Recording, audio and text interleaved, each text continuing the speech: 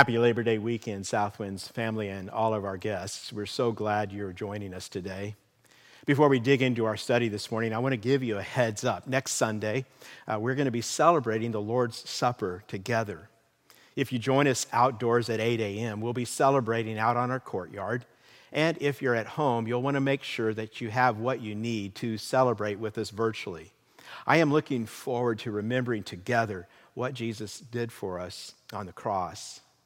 Today, we launch a brand new teaching series called Hope for Exiles. We'll be studying the New Testament letter called 1 Peter. Maybe you're asking why we're studying 1 Peter, and the answer is we need hope. I cannot think of a book in the Bible more relevant to the times we're living through right now. You see, 1 Peter was written to Christians living in incredibly difficult times. In 1 Peter 4, verse 12, Peter tells us they were going through fiery trials. We know historically that at this time, a full-blown empire-wide persecution had not yet broken out, but it was flaring. Some believers lost their jobs, were left in poverty. Many of them faced social ostracism as neighbors attacked them, maligned them, set them aside for their beliefs. Some of them were killed, and they needed hope. Peter offers them hope. The suffering that these believers were facing grew out of the reality that they didn't belong, that as followers of Christ, they were different, and they felt this difference. They felt the alienation and dislocation. And Peter calls them exiles, and Peter tells them that they need to learn to live as outsiders. Today, we are living in a time that looks increasingly like theirs. I think you would agree that 2020 has been a year of fiery trials, a year none of us wants to live through again. A worldwide pandemic has led to lockdowns, which have led to job loss, which have led to anxiety and loneliness. And all of this has fueled the fires of alienation and hatred and polarization that are already burning all across our society. And some of us are facing what may be the leading edges of coming persecution in our country for our faith. All of us are living in a culture that is becoming more and more hostile to God and His Word year after year. Right now, some of us are being pressured to say things we don't believe, to agree with ideas that run counter to God's truth. In the weeks ahead, we're going to talk more about how the pre-Christian culture of the first century shares much in common with the post-Christian culture of the 21st century. But all of this is to say that we today need 1 Peter. You're going to find that this letter has a unique blend of encouragement and realism. Peter tells us we can live in hope, but he also tells us we don't belong. Peter tells us we're on a journey. As exiles who don't belong, we are sojourners, we are travelers, we are people the world sees as strange. We're outsiders. We're citizens of a different kingdom. Today, we're going to unpack the introduction to this letter, which is the first two verses, and I want to read them with you right now. Would you take open your copy of God's Word? Peter, an apostle of Jesus Christ, to those who are elect exiles of the dispersion in Pontus, Galatia, Cappadocia, Asia, and Bithynia, according to the foreknowledge of God the Father, in the sanctification of the Spirit, for obedience to Jesus Christ and for sprinkling with His blood, may grace and peace be multiplied to you. Let's begin with some facts that you'll need to know for our journey. First, the Apostle Peter is the author of this letter, and Peter is a guy that you can't help but love. He's someone I think we can all relate to. He had a big mouth. He sometimes said stupid things. He was always getting himself in trouble. And pretty much Peter's motto seemed to be, go big or go home. Peter was real. I think that Peter would have liked our Southwind's value of no perfect people allowed. Peter wasn't a churchy person. Contrast him to the Apostle Paul. And Paul was a guy who was sometimes, way, way up there, but Peter is almost always right down here.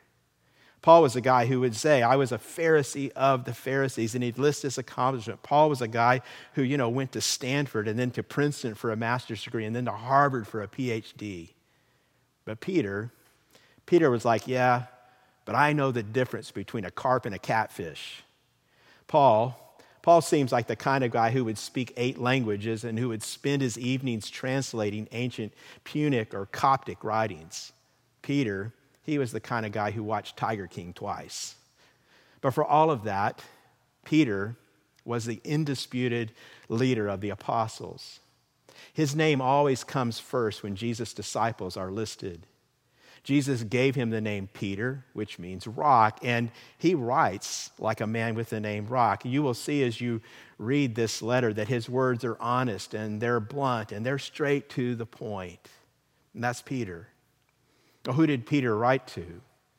First Peter is what is known in the Bible as a general letter, not written to just one church, but to a number of churches. Churches actually across 5 regions, which are all located in the Roman province of Asia Minor, which is modern-day Turkey.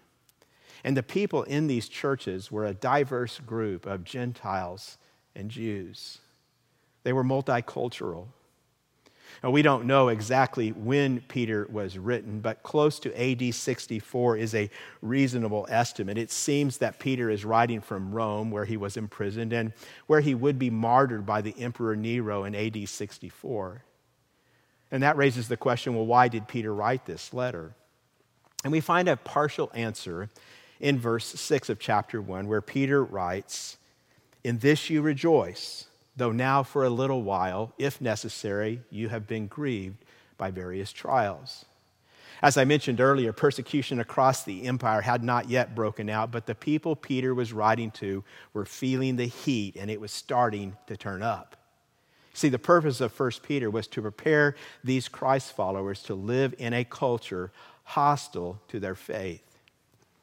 One of my PhD professors, a scholar named Scott McKnight, has written a commentary on 1 Peter, and he says this: "The issue facing the Christians in Asia Minor was disturbingly simple. How should we live in this context of social exclusion and persecution? Should we withdraw from society? Should we turn a cold shoulder to the world? Should we denounce society in poetic and prophetic tones? How then should we live?" And 1 Peter pushes that question on us as well. How then should we live? And the answer is found in that word Peter uses to describe us as Christ's followers: exiles.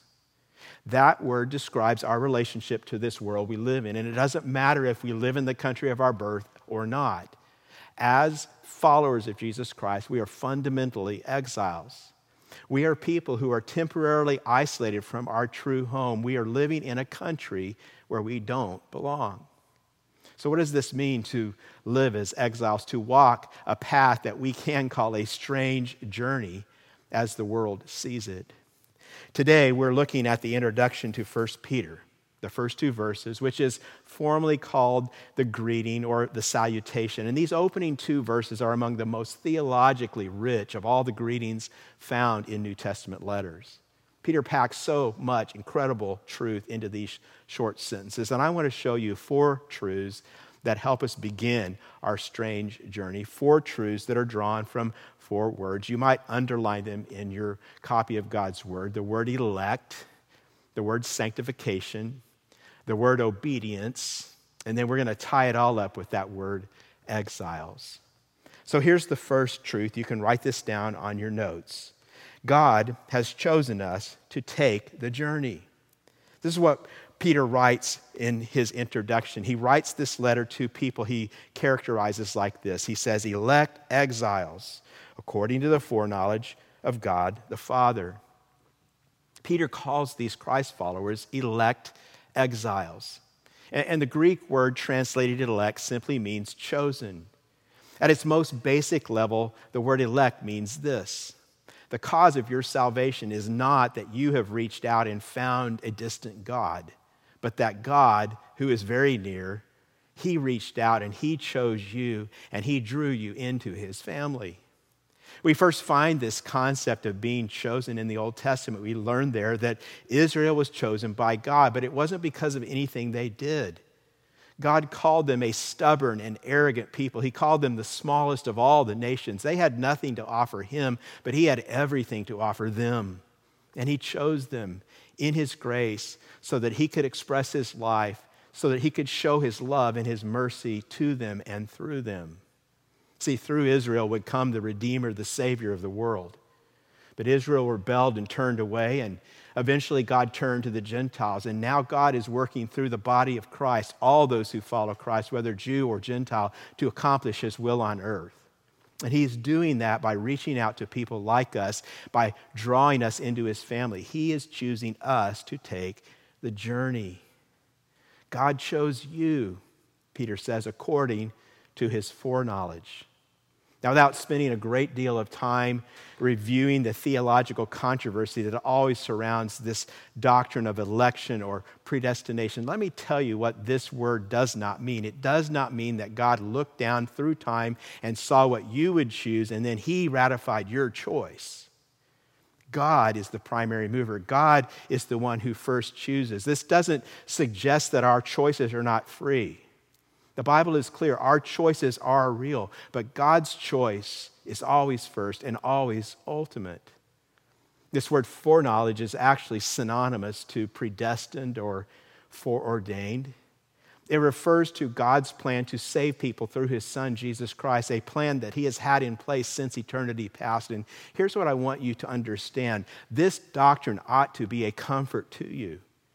This doctrine means your salvation is not based on you. It means that God will not cast you aside. It means that God has chosen you to be his child, and therefore nothing can threaten you. Therefore, nothing can take that salvation away. Peter says, according to the foreknowledge. Well, what's according to the foreknowledge of God? Well, look at your text. It is that they are elect exiles in the dispersion. That they are scattered among these regions. And that means that everything about their lives, their status as exiles, their privileges as God's people, where they live, what they are suffering, all that is part of God's plan. That means that God chose our journey. He planned it. It was part of his foreknowledge. And again, this is also supposed to give us comfort. We who find ourselves in 2020 in the midst of a pandemic, in a nation that's tearing itself apart, living in economic stress, living in personal anxiety, we can know that God planned it all, and that should comfort us. Do you know that everything that is happening now was planned according to the foreknowledge of God? You ask, why? Well, I answer, I don't know. But God knows. And I know that God is weaving a tapestry, and it's like we're underneath the loom and we cannot see what he is doing. It's like a bunch of strange threads that make no sense are hanging down. But God is up there saying, wait until you see what I'm making. See, why does God have you where you are right now? In that neighborhood, maybe staying at home with your family. Why is he giving you more time alone? Why is your job gone? Well, whatever it is, all of this is according to the foreknowledge of the Father, and he is our Father. One of the chief themes that is running through this letter is that God has put us in a family and that the church is a family. God has chosen us to take the journey, but not by ourselves. The Bible always teaches that we're better together, we're stronger together, that we are part of the church, which is the family of God. And we're going to be seeing many implications of this over the next few months. But let me underline this right now. What Peter is talking about here is our identity. How do we understand our lives? How do we see ourselves? You're going to find that identity is a key theme in 1 Peter. And God's choosing of us for this journey simply means this. We find our identity based on who we are in God's eyes and in God's family, not on who we are in the eyes of society or culture. I want you to listen to 1 Peter chapter 2, verses 9 and 10. We're going to study them in a few weeks, but you need to hear them now. These verses are all about identity. Peter writes, "But you are a chosen race, a royal priesthood, a holy nation, a people for his own possession, that you may proclaim the excellencies of him who called you out of darkness into his marvelous light. Once you were not a people, but now you are God's people. Once you had not received mercy, but now you have received mercy. I saw something on the internet this week. Maybe you saw it too. Lauren Daigle's song, You Say, just hit 100 straight weeks at number one on the charts. It's a song that many of us have learned to love over the last couple of years. And listen to the words of this song, some of the words. She sings these beautiful words that speak to so many of us. I keep fighting voices in my mind that say I'm not enough. Every single lie that tells me I will never measure up. Am I more than just the sum of every high and every low? Remind me once again just who I am, because I need to know. You say I am loved when I can't feel a thing. You say I am strong when I think I am weak. And you say I am held when I am falling short. And when I don't belong, oh, you say I am yours. And I believe what you say of me. I believe. See, you have been chosen by God to be in his family. And on this strange journey, living as an exile, you need to find your identity there. Find your significance and your acceptance in God, not in this world. And if God has chosen you for his family, think about it. What does it matter if you have a little or a lot? What does it matter if people are impressed with you or not? What does it matter if they reject you? Peter says, God is calling you to this strange journey as an elect exile, so find your identity in God and in God's family. Here's the second truth. You can write this down as well. The purpose of the journey is holiness. God has chosen us for this journey not to find ourselves. That is not the point of the journey. God has chosen us for this journey not for us to achieve success, not for us to experience comfort. God's purpose in our lives is holiness.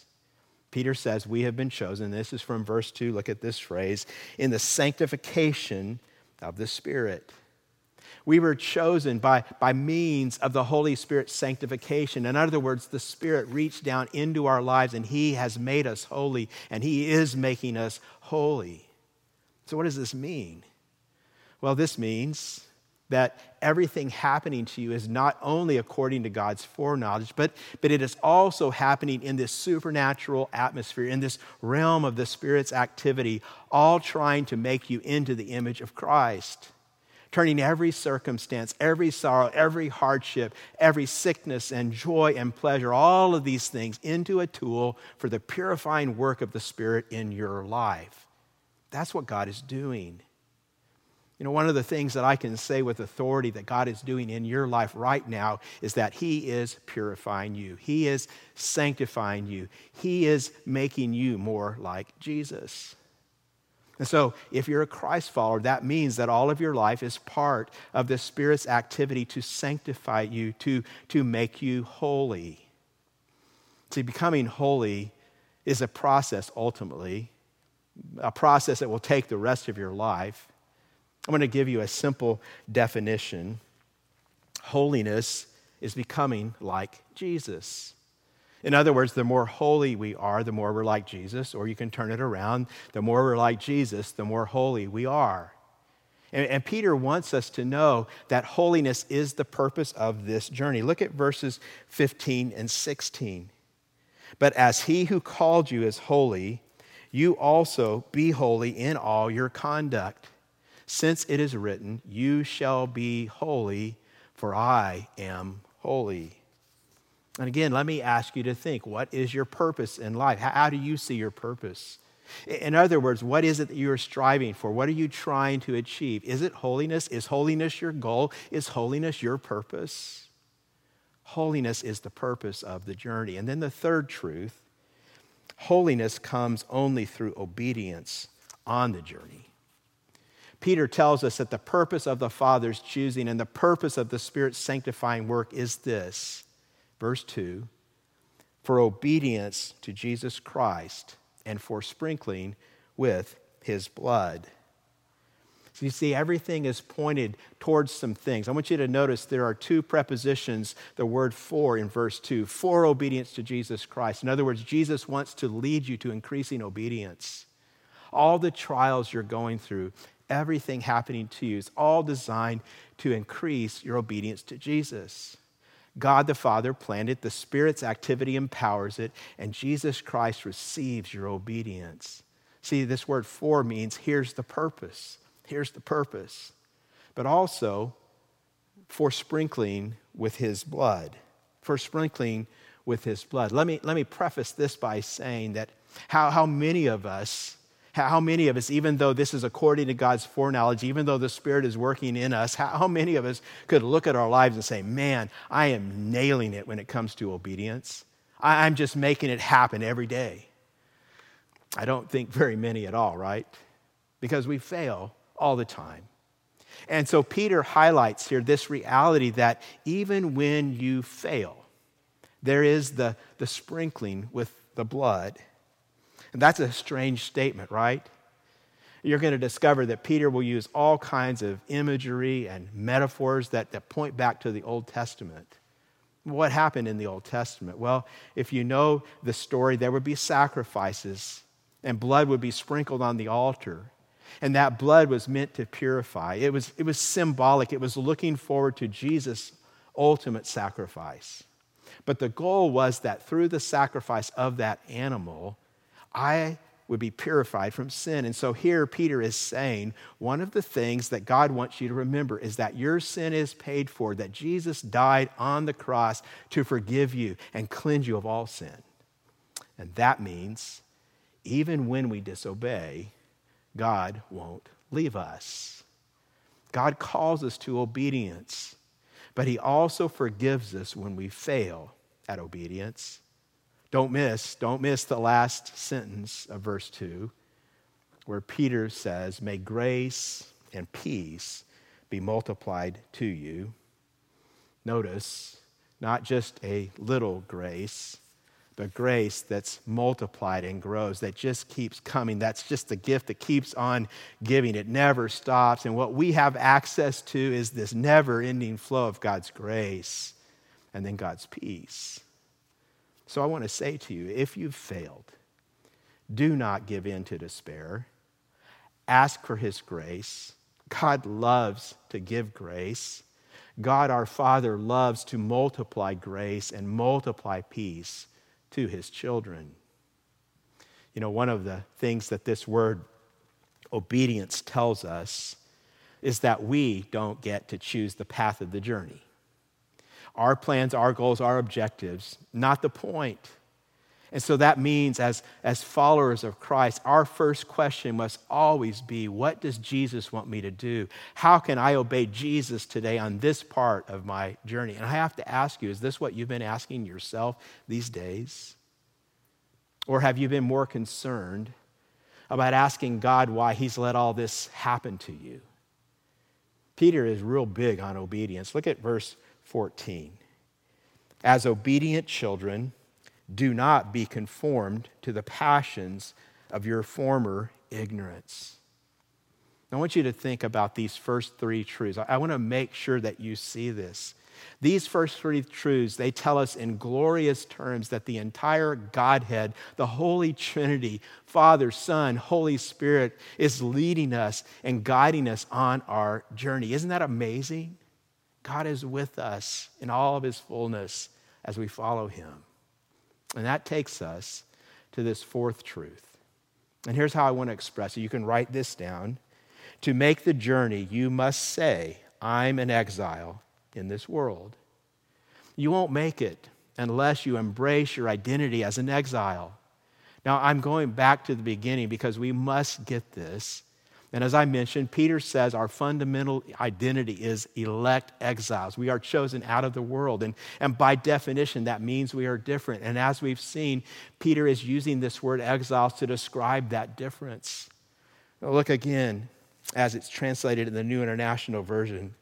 To God's elect, exiles scattered throughout the provinces of Pontus, Galatia, Cappadocia, Asia, and Bithynia. Now, this Greek word for exiles It refers to people who reside in a place, but who stay there only for a brief time.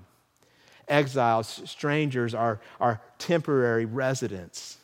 Peter uses another word later on in 1 Peter that means almost the same thing. It often gets translated aliens, and it could also be translated foreigners or strangers. And this word means that someone who resides in a place is there without the legal protection and rights provided for citizens. You know, when you live in a country you're not from, you have three basic options. First, you can be an immigrant. And an immigrant is someone who seeks to make this new country their permanent home. They're not from there, but they want to be. And that's what a lot of Christians do with this world. They might say they're citizens of heaven, but they treat this world as if this is where they really want to live. They focus on their comfort here and now. They try to accumulate resources for living here and now. They worry about what they do and don't have, about what people think, about how they can have their best life here and now. Immigrants. A second option is to be a tourist. And this is the opposite of an immigrant. A tourist doesn't want to live here. They're just visiting. And so they don't form real connections. They huddle in their groups where they speak their own language and eat their own food and just hang with the people like them. And these are the Christians who don't care about political or the social problems around them. These are the Christians who feel no connection to the cities where God has placed them. These are the Christians who are, just waiting for God to rapture them out of this mess. The third option is what Peter is talking about, what we need to hear, and that is to be an exile. An exile is someone whose home is somewhere else, but for a time they must make their home in this new place, and so they invest in this new community. They form relationships there. They learn the culture there, but they don't want to get too attached because the whole time they're there, they are longing for the day when they can go home. Christ followers who live as exiles, well, they're not going to be focused on accumulating a lot because their real home is somewhere else. They are satisfied with just enough to get by because their real treasure is somewhere else. It's kind of like when you're in an airport. You have these little shops that sell you things you need while you're there at ridiculously high prices, and it's just to keep you comfortable on your layover. But you know what you never see in an airport? Shopping carts. No one goes there to load up. You buy just enough to get by because it's a temporary stop on your way to your true home. Peter calls us to change our thinking about this world we live in. This world is not our true home, so don't get too attached. Don't be obsessed about what you do or don't have, what you do or don't experience. And don't let it bother you that everyone around you is different and they see you as different. That's what you should expect if you're in exile. You belong to a different kingdom with a different set of values. See, truth is, Christians are supposed to seem strange to the world and the people around them. I mean, how could you not? You follow a different authority. You have a completely different set of values. Peter's going to show us this over and over again throughout this letter. I'm going to show you some implications of being an exile with some verses that we're going to be studying in the weeks ahead. Here's the first one. 1 Peter 1 verse 17 says, "And if you call on him as Father, who judges impartially according to each one's deeds, conduct yourselves with fear throughout the time of your exile." In other words, you live your life for an audience of one. Fearing God, obeying God, that's your number one priority. Not what other people think, not what the culture thinks. And then look at 1 Peter chapter 2, verse 11. Peter writes, "Beloved, I urge you as sojourners and exiles to abstain from the passions of the flesh, which wage war against your soul." In other words, exiles don't live just like everyone around them, and they don't try to, and they shouldn't want to. They embrace their identity as an exile. They glory in having a father who chose them and put them in a forever family. They know it's always better to live the way God calls them to live, not the way they used to live. And then look at 1 Peter 4, verses 3 and 4. "For the time that is past suffices for doing what the Gentiles want to do. living in sensuality, passions, drunkenness, orgies, drinking parties, and lawless idolatry. With respect to this, they are surprised when you do not join them in the same flood of debauchery, and they malign you. Embracing your identity as an exile means accepting your difference. It means accepting the world's rejection because it's natural. You don't fit in. You don't belong. You're part of a different kingdom. And sometimes that difference leads to hostility, to rejection, sometimes even to persecution. And then 1 Peter 4, verses 12 and 13 says, "Beloved, do not be surprised at the fiery trial when it comes upon you to test you, as though something strange were happening to you. But rejoice insofar as you share Christ's sufferings, that you may also rejoice and be glad when his glory is revealed." Now, we're going to talk more about this in the weeks ahead. But elect exiles who know they don't belong, who know they have a different home, they will expect suffering in this world because it's part of the journey. So what does looking at our strange journey mean for all of us? Let me sum it up this way. You can write this down. Know who you are so you know how to live. Biblical scholar Thomas Schreiner puts it like this: those who understand themselves as God's elect have the ammunition to resist the norms and culture of the society they inhabit. If you are going to make it in the Bay Area as a Christ follower, friend, you need to learn how to live as an exile in a society that sees you as irrelevant at best and as a threat at worst. See, if you go to church regularly, if you give money away to God's mission, if you hold to the truths clearly taught in God's word, if you pray to Jesus, and if you believe that Jesus is the only way to eternal life, many people today will say, there is something wrong with you. And some of them will say, as some of them already are saying, they will say that you're a threat. They will say that you must be marginalized or you must be silenced. Like the Christ followers who first read 1 Peter, the opposition that we face in 2020, it hasn't yet metastasized into full-blown persecution. But one day it may. And if it does, will you be ready? Will you be ready? You can be if you know who you are. And let me remind you, friend, this is who you are.